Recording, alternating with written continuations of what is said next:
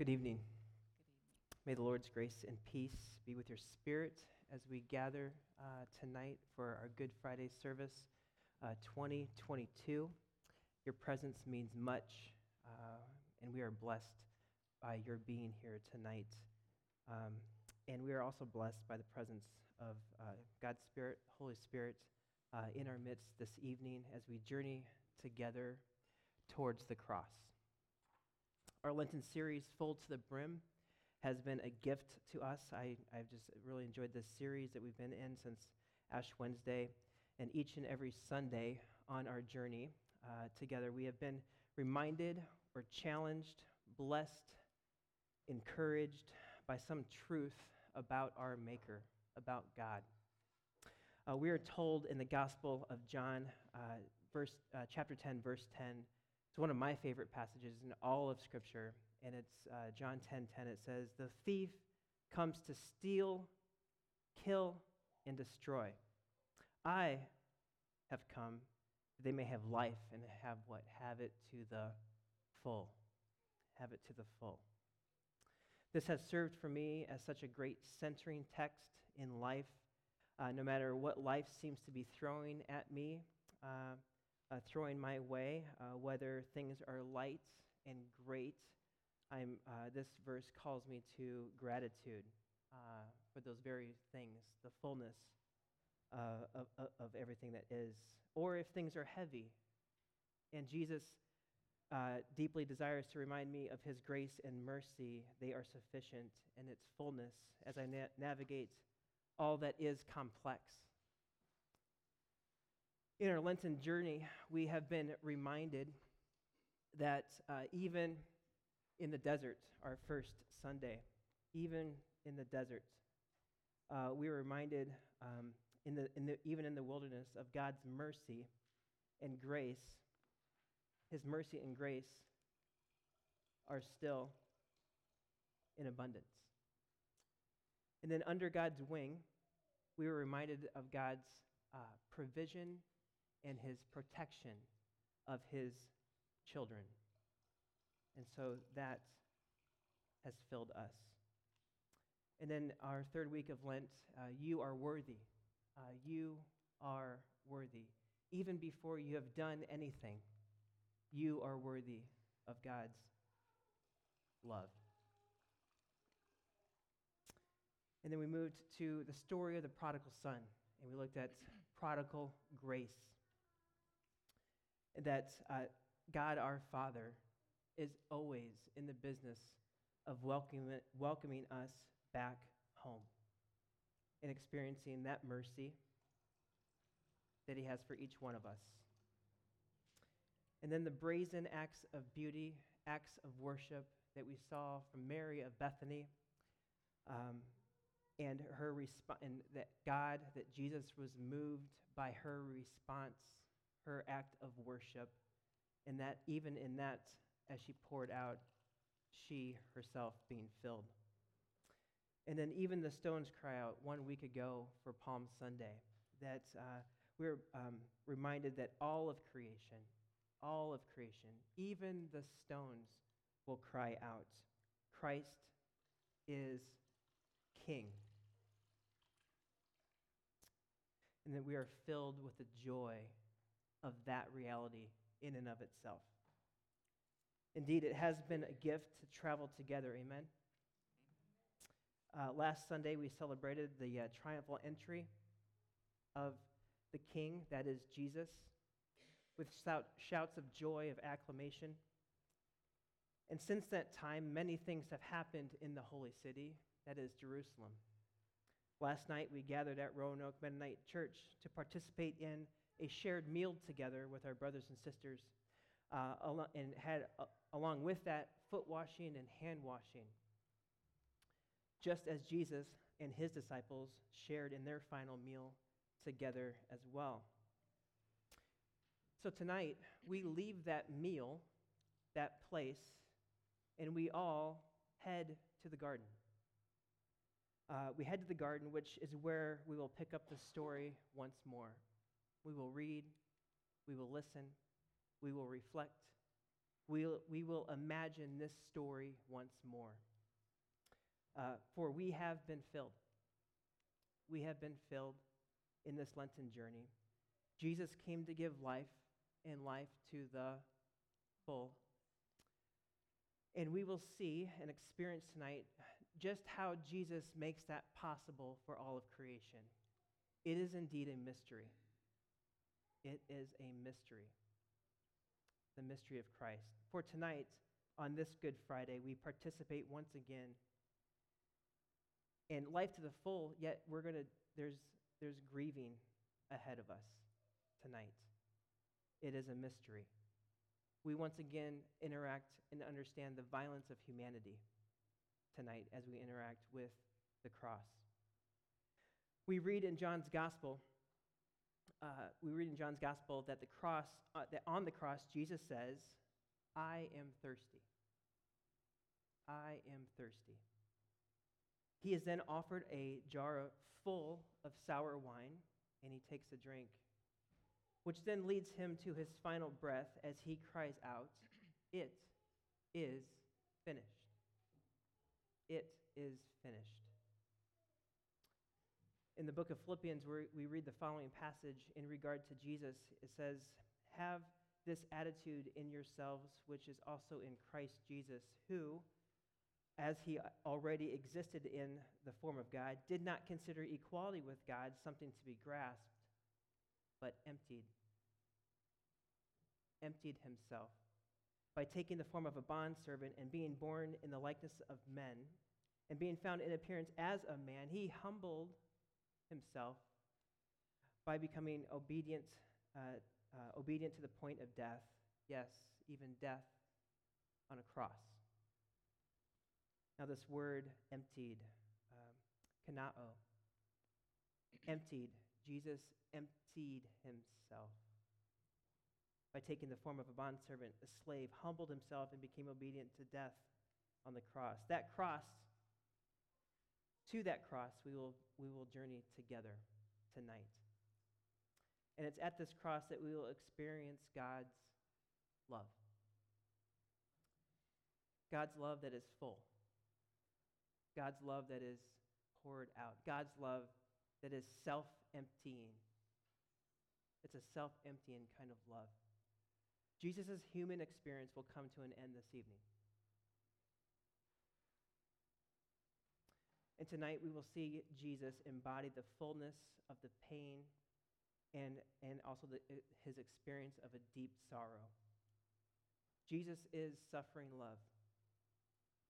Jesus did not merely observe human suffering from a distance, but Jesus joined in the human suffering. And he is with us tonight, and Jesus is for us tonight in ways that we may not even imagine. So, before we continue on, we'd like to just be able to stand and greet one another. And by doing so this evening, we would like to just follow this format. So you would approach someone and say their name. Let us journey together, and then the response back to you. And let Jesus be our guide. So let us do that together. We can practice on each other first. Sounds good. Sarah, let us journey together and let Jesus be our guide. I'll probably forget it.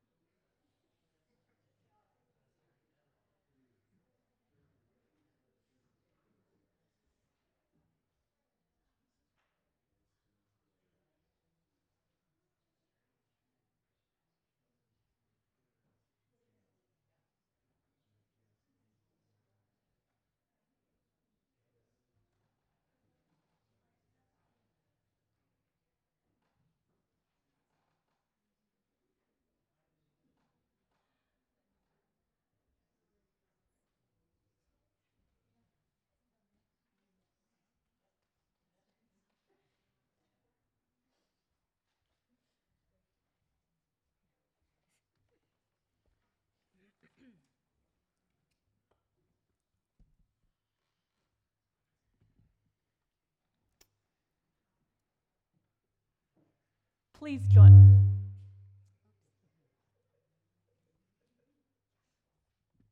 Please join me in these gathering words. Let us remember. How the sky went dark, Let us remember. how his mother was there, Let us remember. how people mocked him, Let us remember. how his friends fled, Let us remember. how in the midst of all that, Jesus still chose love. Let us worship holy God. God who asked for a drink. God who was killed by the state. God who offered love and grace even from the cross. We are at a loss for words. What do we do this day?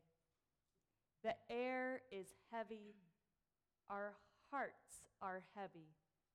The suffering of this world feels particularly close, spilling out all over us. And yet, even in this space, God, we know you are moving. Even in this space, Lord, we know that this is not the end. God, give us the heart to hear this story and the courage to let it change us. Gratefully we pray. Amen. Tonight, we invite you to sing a few songs with us that are interwoven throughout story and scripture. The first song, Stay With Me, The Night Has Come, is a potentially new song. Oh, I'm sorry, it's a video. And then we'll sing. I get so excited to sing. We're going to have a video, and then we'll sing.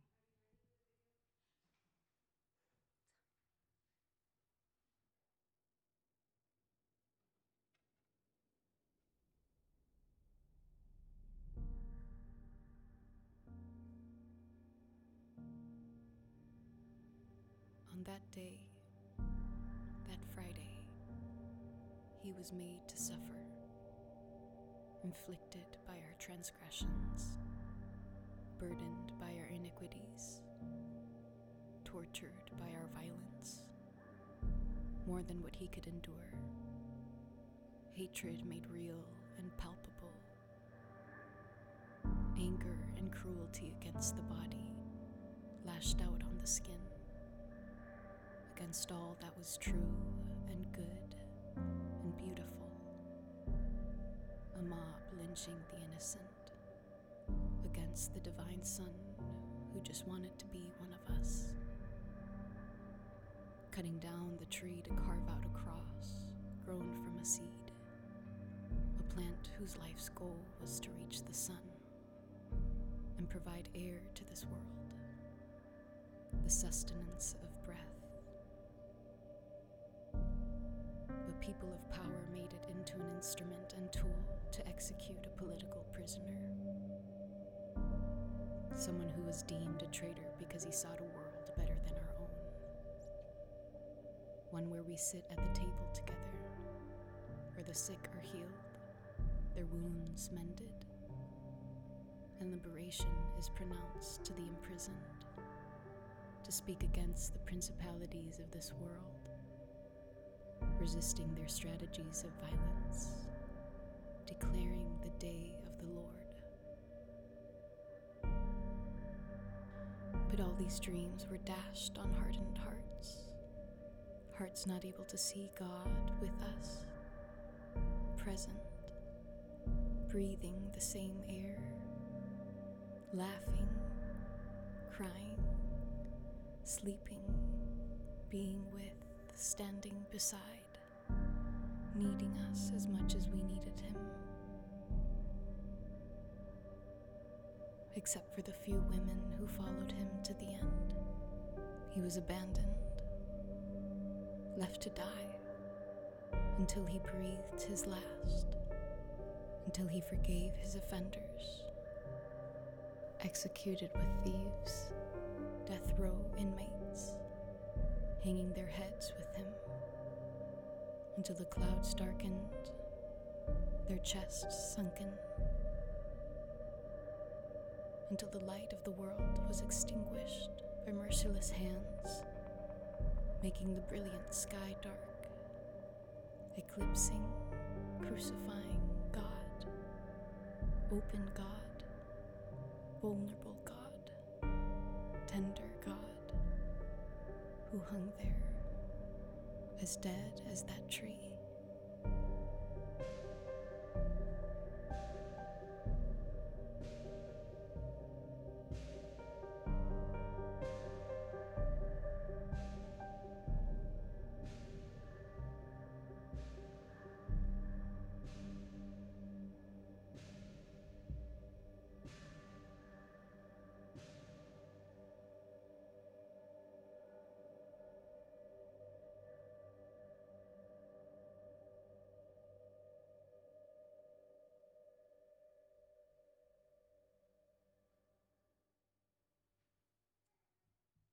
Now I'm going to ask you to sing, but I'm also going to ask you to sit. Normally we stand, but as in the garden, Jesus asks his disciples to sit. Wait with me, pray with me. If you look at these words, stay with me, the night has come. Pray with me, the night has come. Watch with me, the night has come. Weep with me. Those are all sedentary invitations, because sometimes our Lord asks us to sit in pain and sit in suffering and sit in waiting, which can be the hardest, I feel like, of all, sometimes sitting in the waiting. But very few songs are from Jesus' perspective. Stay with me, the night has come.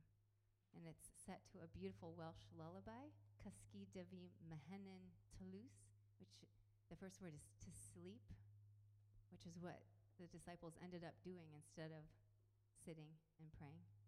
So as we sing this together, it's simple, it's beautiful. Just let these words sink in of what he sometimes asks us to do with him.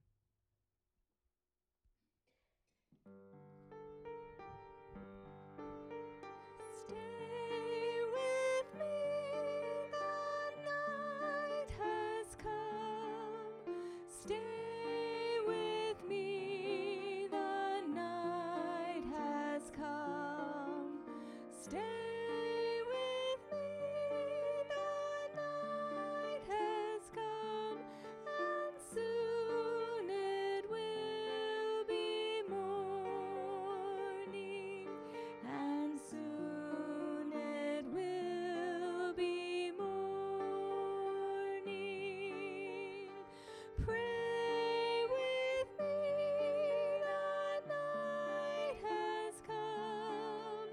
Pray with me, the night has come. Pray with me, the night has come, and soon it will be morning, and soon it will be morning. Watch with me, the night has come. Watch with me, the night has come. Watch with me, the night has come, and soon it will be morning, and soon it will be morning. Weep with me, the night has come. Weep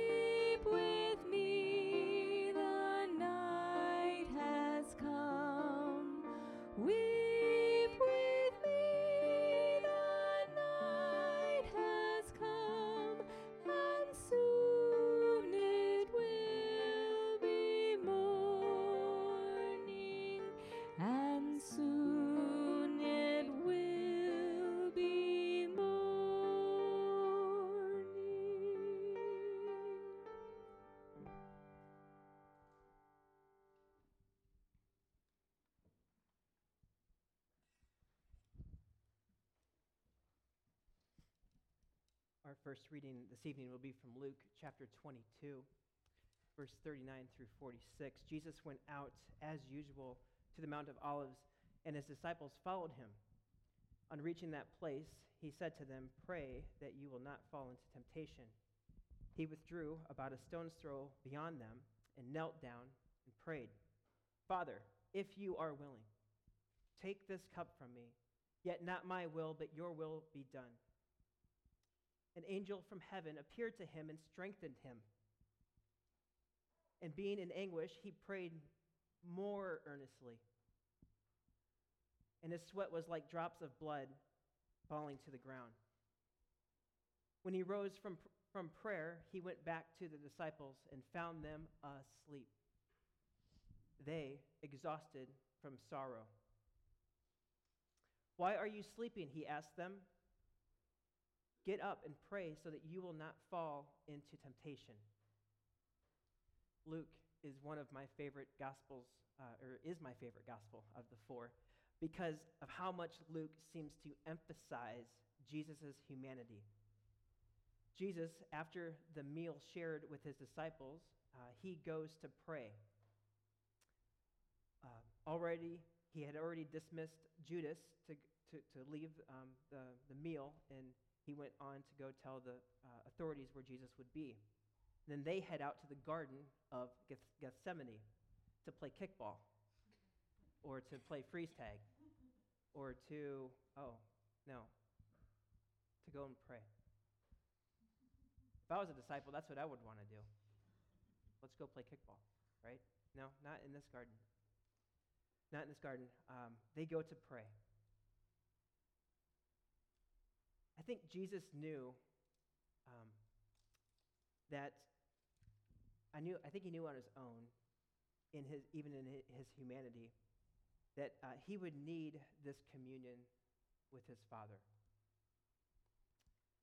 We acknowledge the request. We see the request from Jesus say, "Hey, take this cup. Take this cup from me." And in the very next breath, "But yet, not my will, but your will be done." It causes me to wonder, just reading that, about my own will.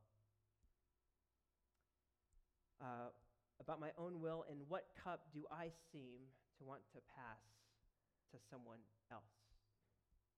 What cup am I holding that I would rather not drink from? How might Jesus' example of saying, "Not my will, but your will be done," how might that example influence how I view my own will and the cup of which I'm to drink? Then it said, an angel from heaven appeared to him and strengthened him. And just plain and simple, what I see here, I see God's provision for Jesus. God provides an angel to strengthen him. And I think as what he did for Jesus, he can also do for us, providing strength for whatever may come. As we were reminded by Jesus then, the disciples were reminded, or Jesus came back, and Jesus said to what? He says, "Hey, why are you asleep? Wake up. Wake up." Why? Well, he invited them to pray, and we know that Jesus was praying, and it says he prayed even more earnestly. So I ask the question tonight, what is your earnest prayer in this season? Is there a person? Is there a situation? Is there a reality in your life where you might be experiencing some of these same things of despair, sorrow, anguish, discouragement? So what is your prayer tonight? Let us bring that prayer to our Father this evening as we pause here. And Jesus, again, modeling for us a life poured out.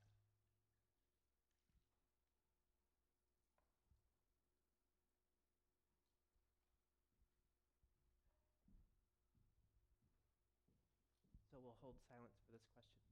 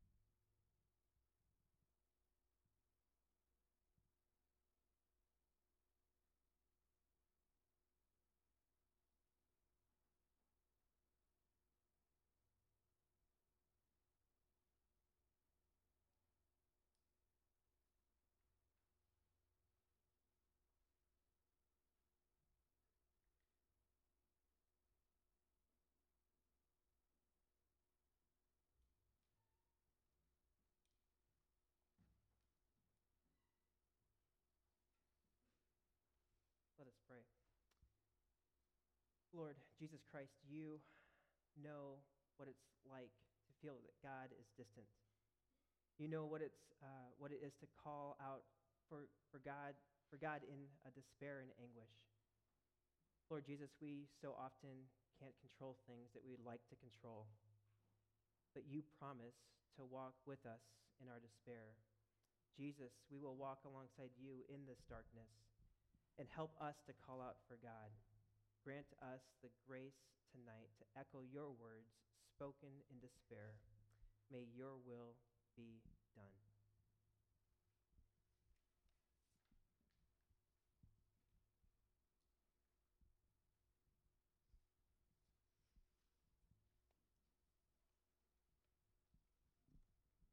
We continue the story in Luke 22:47 through 52. While Jesus was still speaking, a crowd came up, and the man who was called Judas, one of the 12, was leading them. He approached Jesus to kiss him, but Jesus asked him, "Judas, are you betraying the Son of Man with a kiss?" When Jesus' followers saw what was going to happen, they said, "Lord, should we strike with our swords?" And one of them struck the servant of the high priest, cutting off his right ear. But Jesus answered, "No more of this." And he touched the man's ear and healed him. Then Jesus said to the chief priests, the officers of the temple guard, and the elders who had come to him, "Am I leading a rebellion that you have come with swords and clubs? Every day I was with you in the temple courts, and you did not lay a hand on me.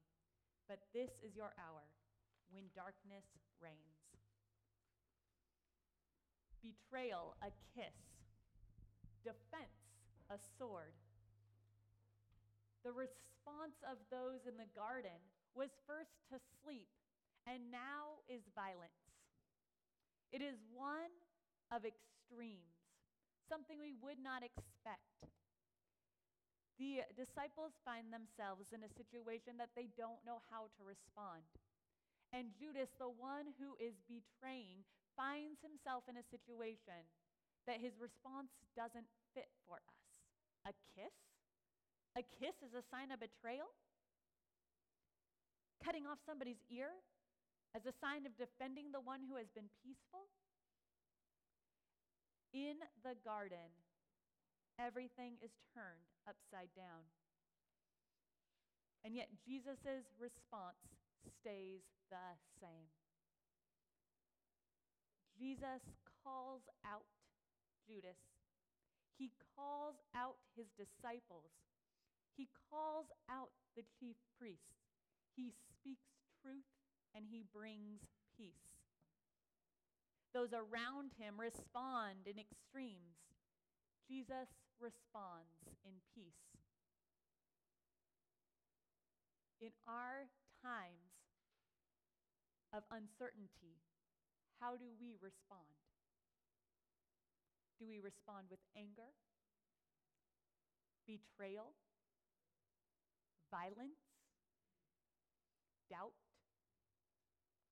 questioning? That is the question we'll hold.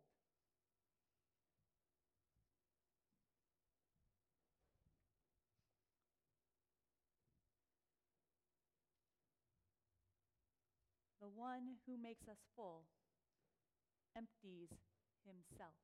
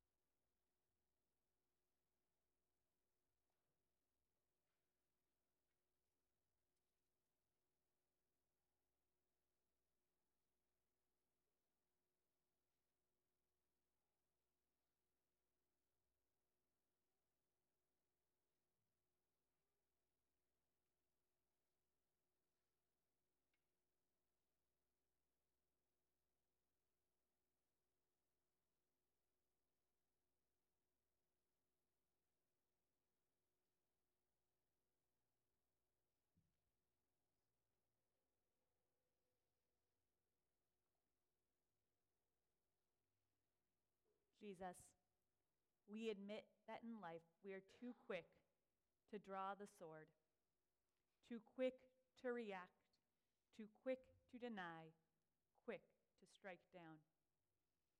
Father, we like this disciple because of fear, because of the lust of power or control that creates a mess of things.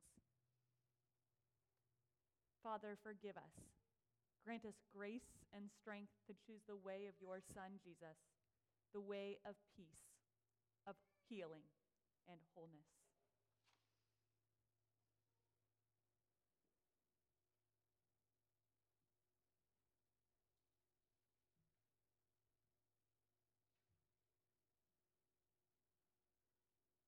Our next reading is from Luke chapter 22, verse 54 through 62. Then seizing him, they led him away and took him into the house of the high priest. Peter followed at a distance. And when some there had kindled a fire in the middle of the courtyard, and they sat down together, Peter sat down with them. A servant girl saw him seated there in the firelight. She looked closely at him and said, "This man was with him." But he denied it. "Woman, I don't know him," he said. A little later, someone else saw him and said, "You also are one of them." "Man, I am not," Peter replied. About an hour later, another asserted, "Certainly, this fellow was with him, for he is a Galilean." Peter replied, "Man, I don't know what you are talking about." Just as he was speaking, the rooster crowed. The Lord turned and looked straight at Peter. Then Peter remembered the word the Lord had spoken to him. "Before the rooster crows today, you will disown me 3 times." And he went outside and he wept bitterly.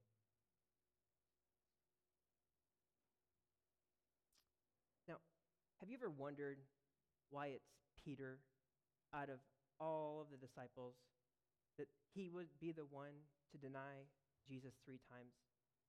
After all, he was one of the first to follow this rabbi.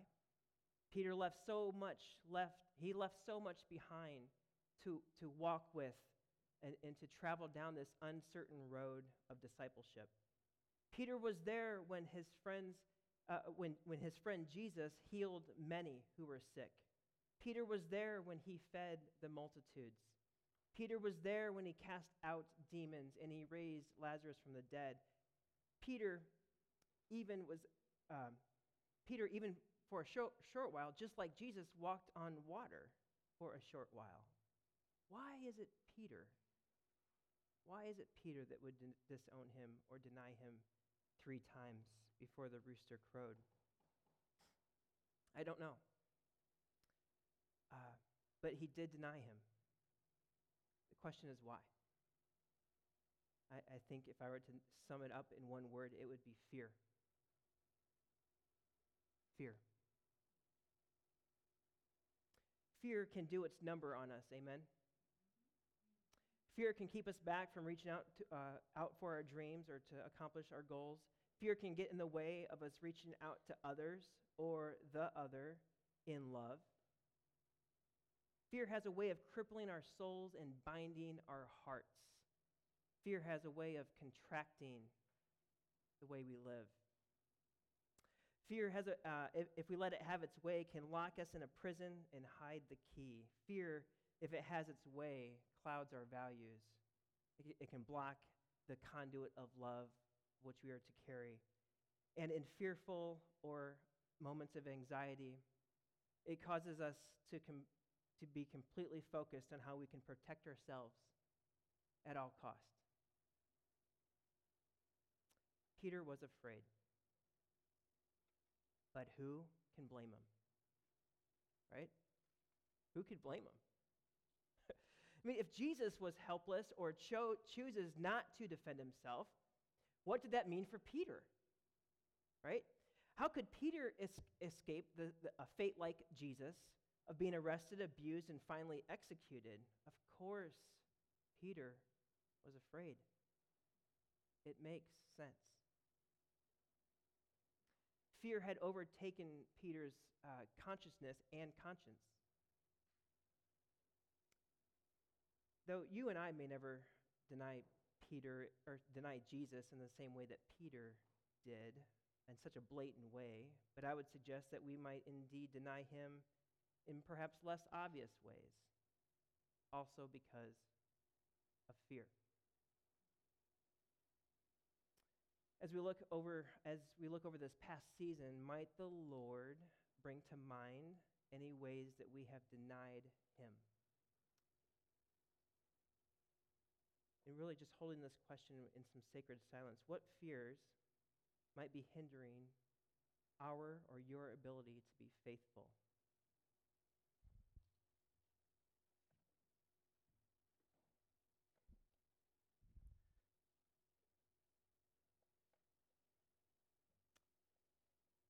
The one who makes us full has emptied himself.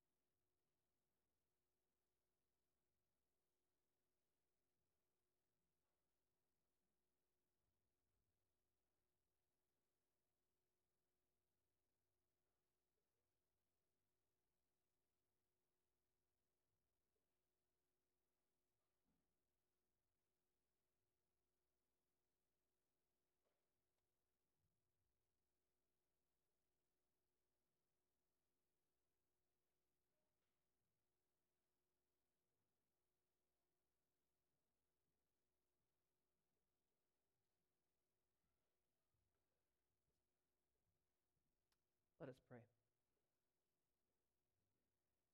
Forgive me, dear Lord, when I let fear get in the way of my relationship with you.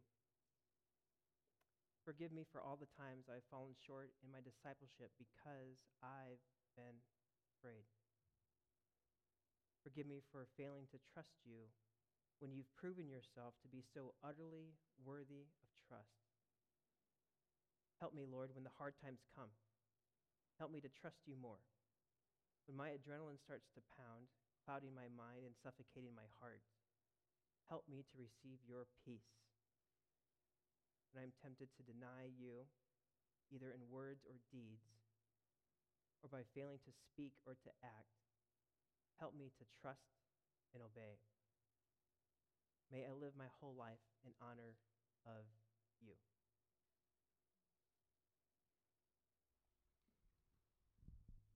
We turn from a song from Jesus' perspective, Stay With Me, the Night Has Come, to how deep the Father's love for us. It's personal. Behold the man upon the cross, my sin upon his shoulders. I hear his mocking voice. So we go back into our seat. We try to picture what it would be like in the garden, and we come back to our seat, emptied and thankful.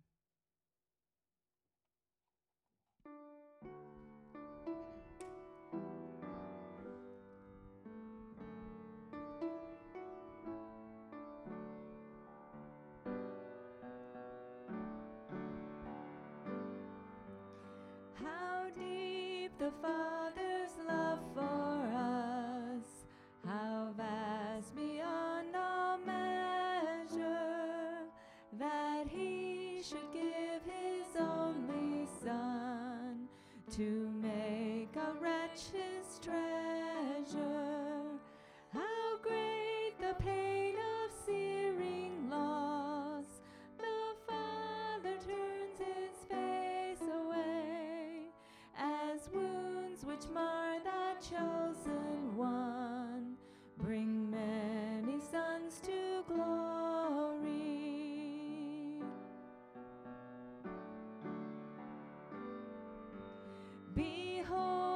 the man upon a cross, my sin upon his shoulders. Ashamed, I hear my mocking voice call out among the scoffers. It was my sin that held him there until it was accomplished. His dying breath has brought me life. I know that it is finished. It was my sin that held him there until it was accomplished. His dying breath has brought me life.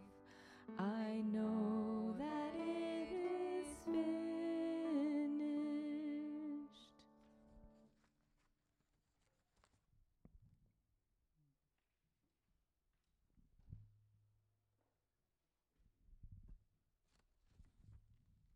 Our fourth reading comes from Luke 23, verses 13 to 25.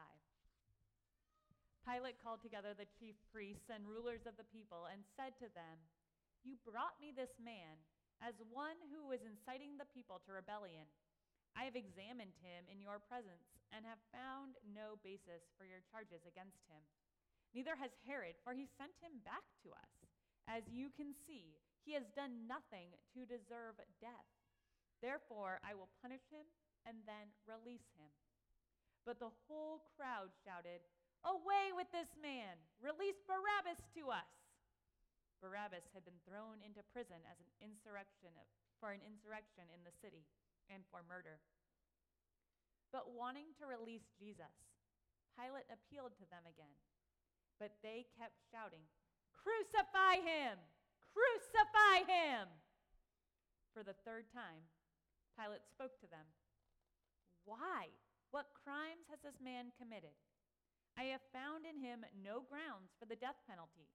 Therefore, I will have him punished and then release him." But with loud shouts, they insistently demanded that he be crucified, and their shouts prevailed. So Pilate decided to grant their demand. He released the man that had been thrown into the prison for insurrection and murder, the one they asked for, and surrendered Jesus to their will. Can I relate? In this story, this crowd, this mob of people, can I relate? Where do I see myself? Have I been in a situation where groupthink takes control?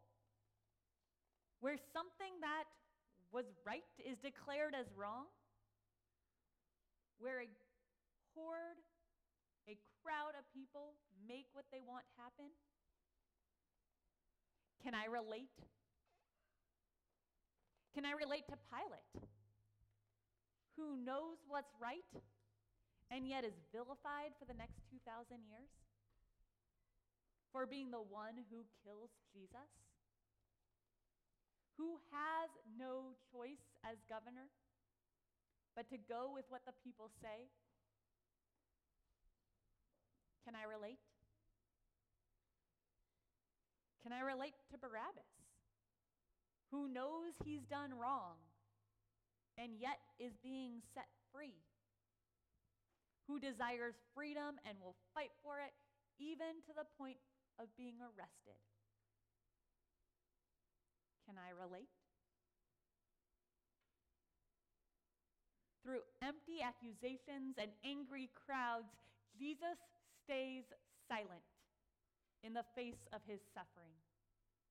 Jesus stays silent when Pilate tries to get him to plead for himself. In other Gospels, we hear this dialogue between Jesus and Pilate, and yet Jesus' only response is, "You say that I am." Jesus stays silent in the face of suffering. Can I relate? What I know I relate to, what I think all of us can relate to, is that there are places and spaces where our anger, our doubt, our confusion, our frustration with life and with God ends with us casting accusations upon him. Why, God, is there illness? Why, God, did you create war? Why, God, did you allow this to happen? And we yell, crucify him, with the Jews. We can relate when we step back and realize that our accusations, our doubts, our anger with God are a shout to crucify. In the silence, we hold the question, what accusations do I cast on God that keep me from truly trusting him?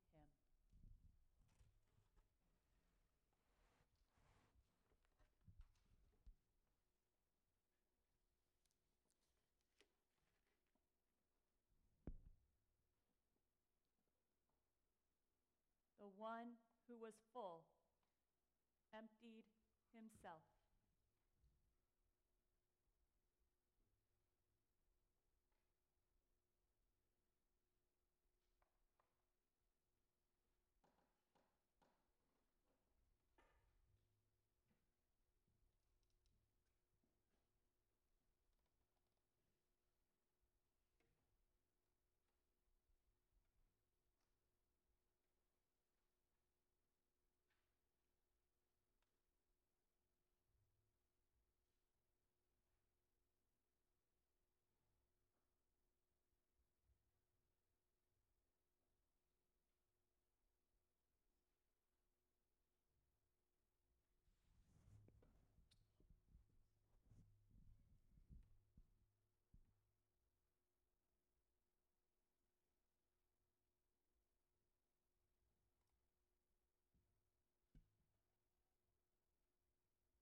Let us pray.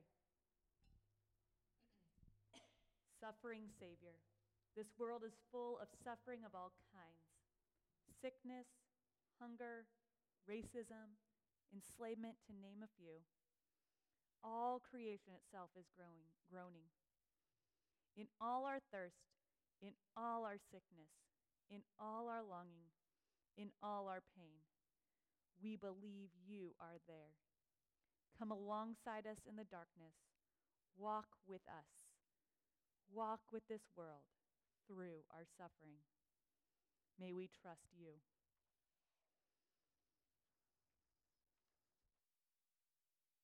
Were you there when they crucified my Lord? Can you sit and picture what it was like to sit and watch as our Lord was crucified? It's an old traditional African American spiritual, simple, plain, beautiful, true, sung by two females, two women. And as we saw in the video, women escorted Jesus through so many of these stages to the cross. Women came to the tomb expectant. Women came to the tomb ready to honor his body. It's a beautiful picture. Were you there?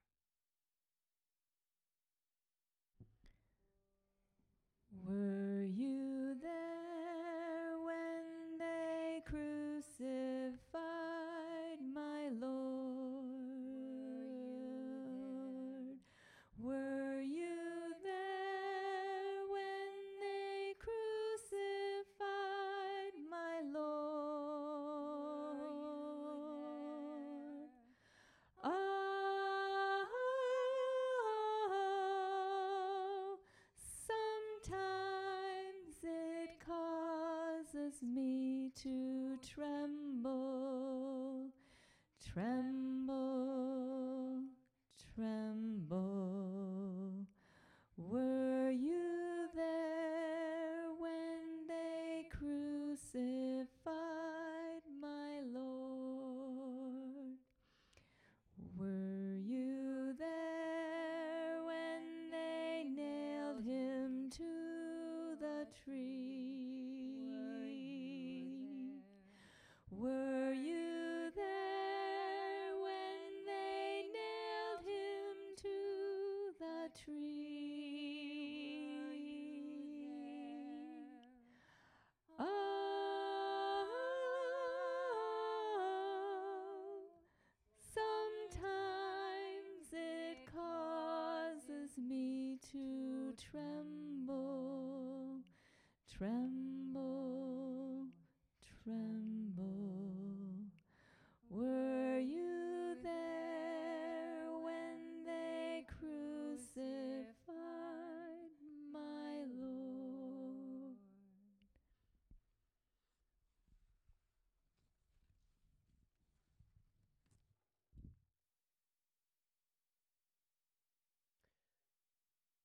fifth reading from Luke chapter 23. As the soldiers led him away, they seized Simon from Cyrene, who was on his way in from the country, and put the cross on him and made him carry it behind Jesus.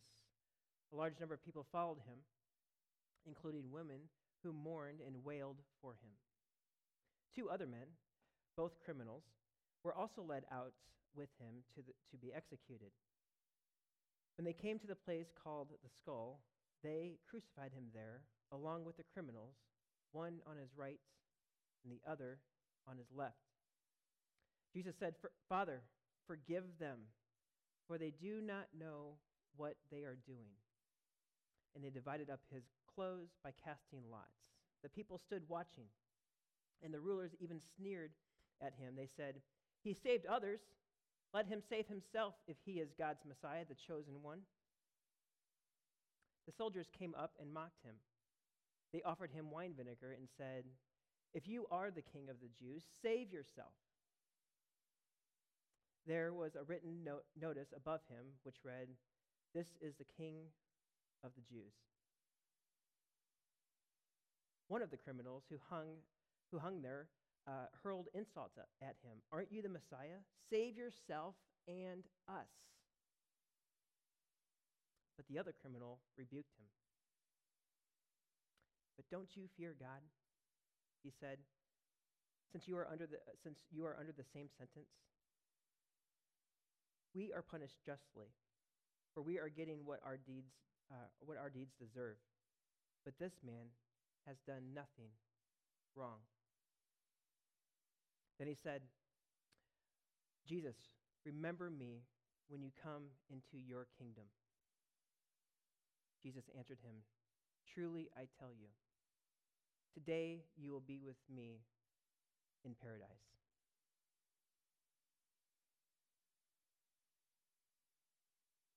So obviously there is much going on in this particular passage. And there's much that can be said regarding this passage, though the reality is that Jesus is now on the cross. Mocked, beaten, abused, humiliated, next to death. The time has now come. Death is imminent. The end is near. Yet, even still, forgiveness is in the heart and mind of Jesus.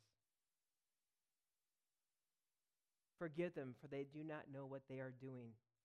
Jesus pleads for the people who are crucifying him. Jesus pleads for a lost people. Jesus pleads for those that thought they had it all figured out, and in the end, they actually didn't. Jesus pleads for those not just gathered at the cross that evening, but Jesus pleads for all of humanity, which includes me, which includes you. Father, forgive them. Father, forgive them. I don't have to think too hard when it comes to people in my life that I need to extend forgiveness towards. And likewise, I don't have to think all too long or hard when it comes to all the ways that I need to be forgiven as well. So we pause once again, and we cry out to God regarding both the giving and receiving of forgiveness in our lives. The question to hold, where is forgiveness in need of granting in your life, and with whom? And are there ways or are there relationships in which you need to seek forgiveness as well? So we hold this question, because the one who was full, that is Jesus, emptied himself.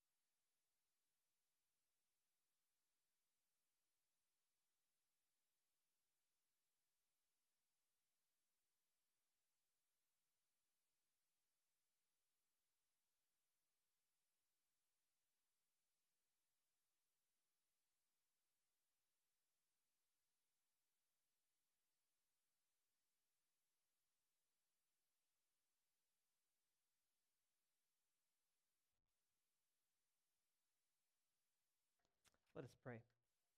Forgiving Christ when the world condemns us or when wrong is done to us, when we carry the weight of things that are too much to forgive, come alongside us in the darkness and give us the grace to extend forgiveness when and where we need to.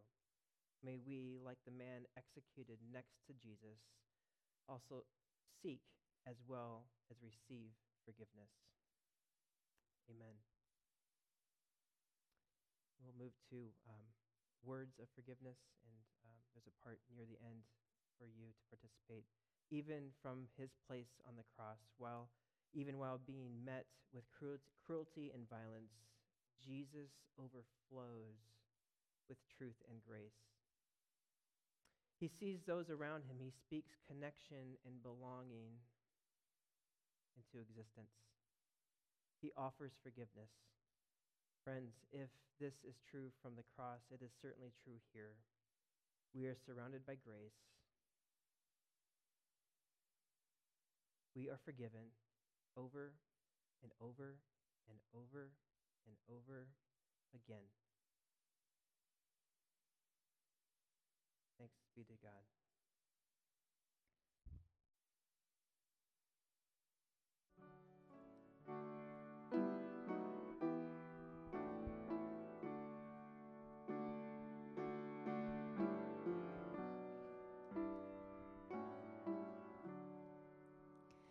When I survey the wondrous cross on which the Prince of Glory died, my richest gain I count but loss, and pour contempt on all my pride.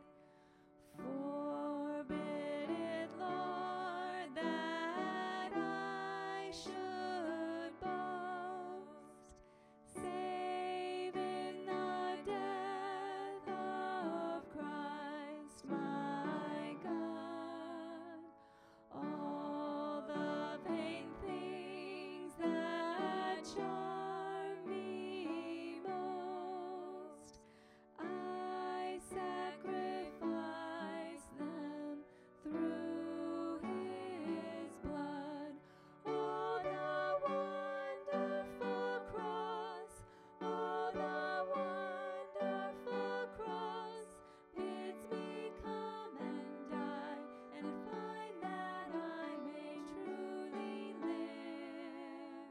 Oh, the wonderful cross, oh, the wonderful cross, all who gather here by grace draw near and bless his name. See from his head, his hands, his feet, sorrow and love flow mingled down. Did e'er such love and sorrow meet, or thorns compose so rich a crown?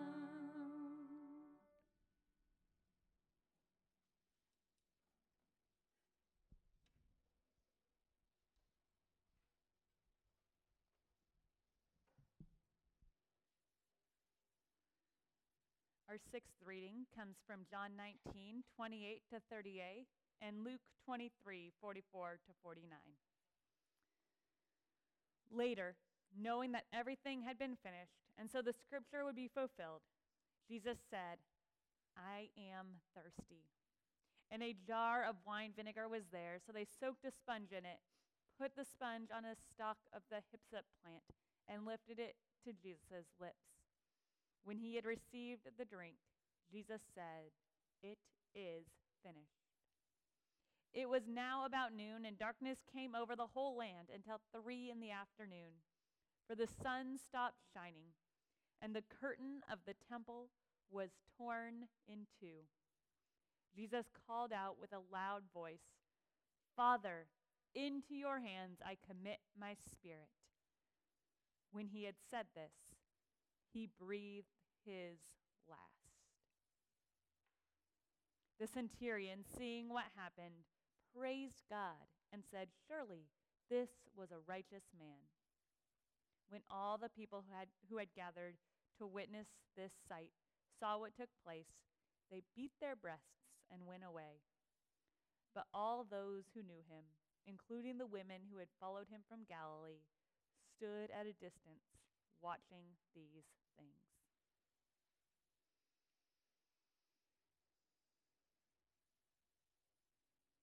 Finality.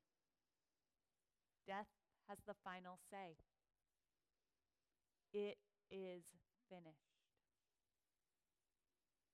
In our world, death is the end.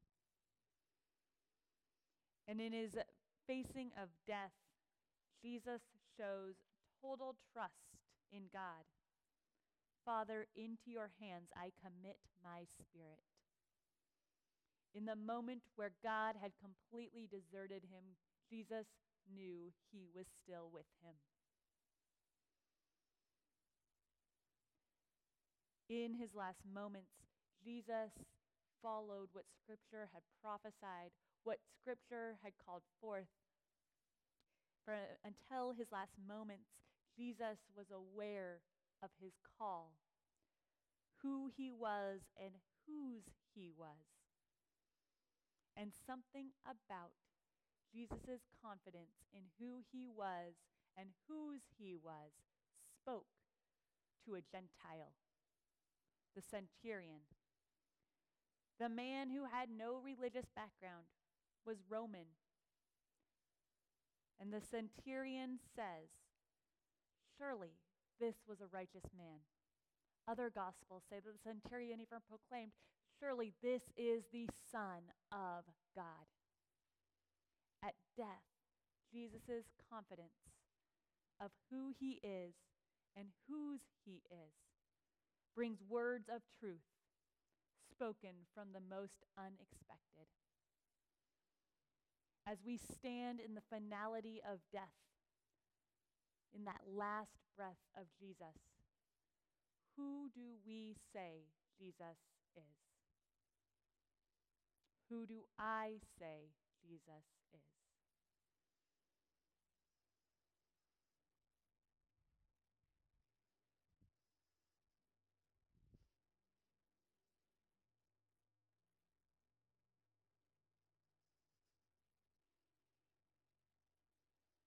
The one who was full made himself empty.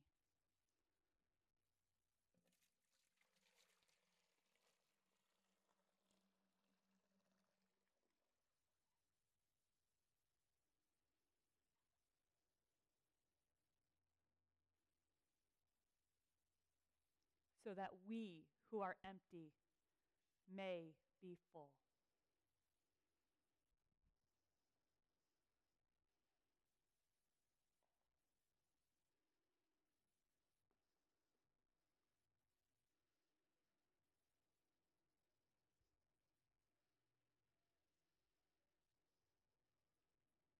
Jesus, the cross, the reality of your death evokes a response from each of us, a response that you are attentive to even now. Lord Jesus, thank you for responding to us with an outpouring of your grace, mercy, and love. Thank you for emptying yourself even to the point of death, so that in your emptiness we may be full to the brim with your extravagant love.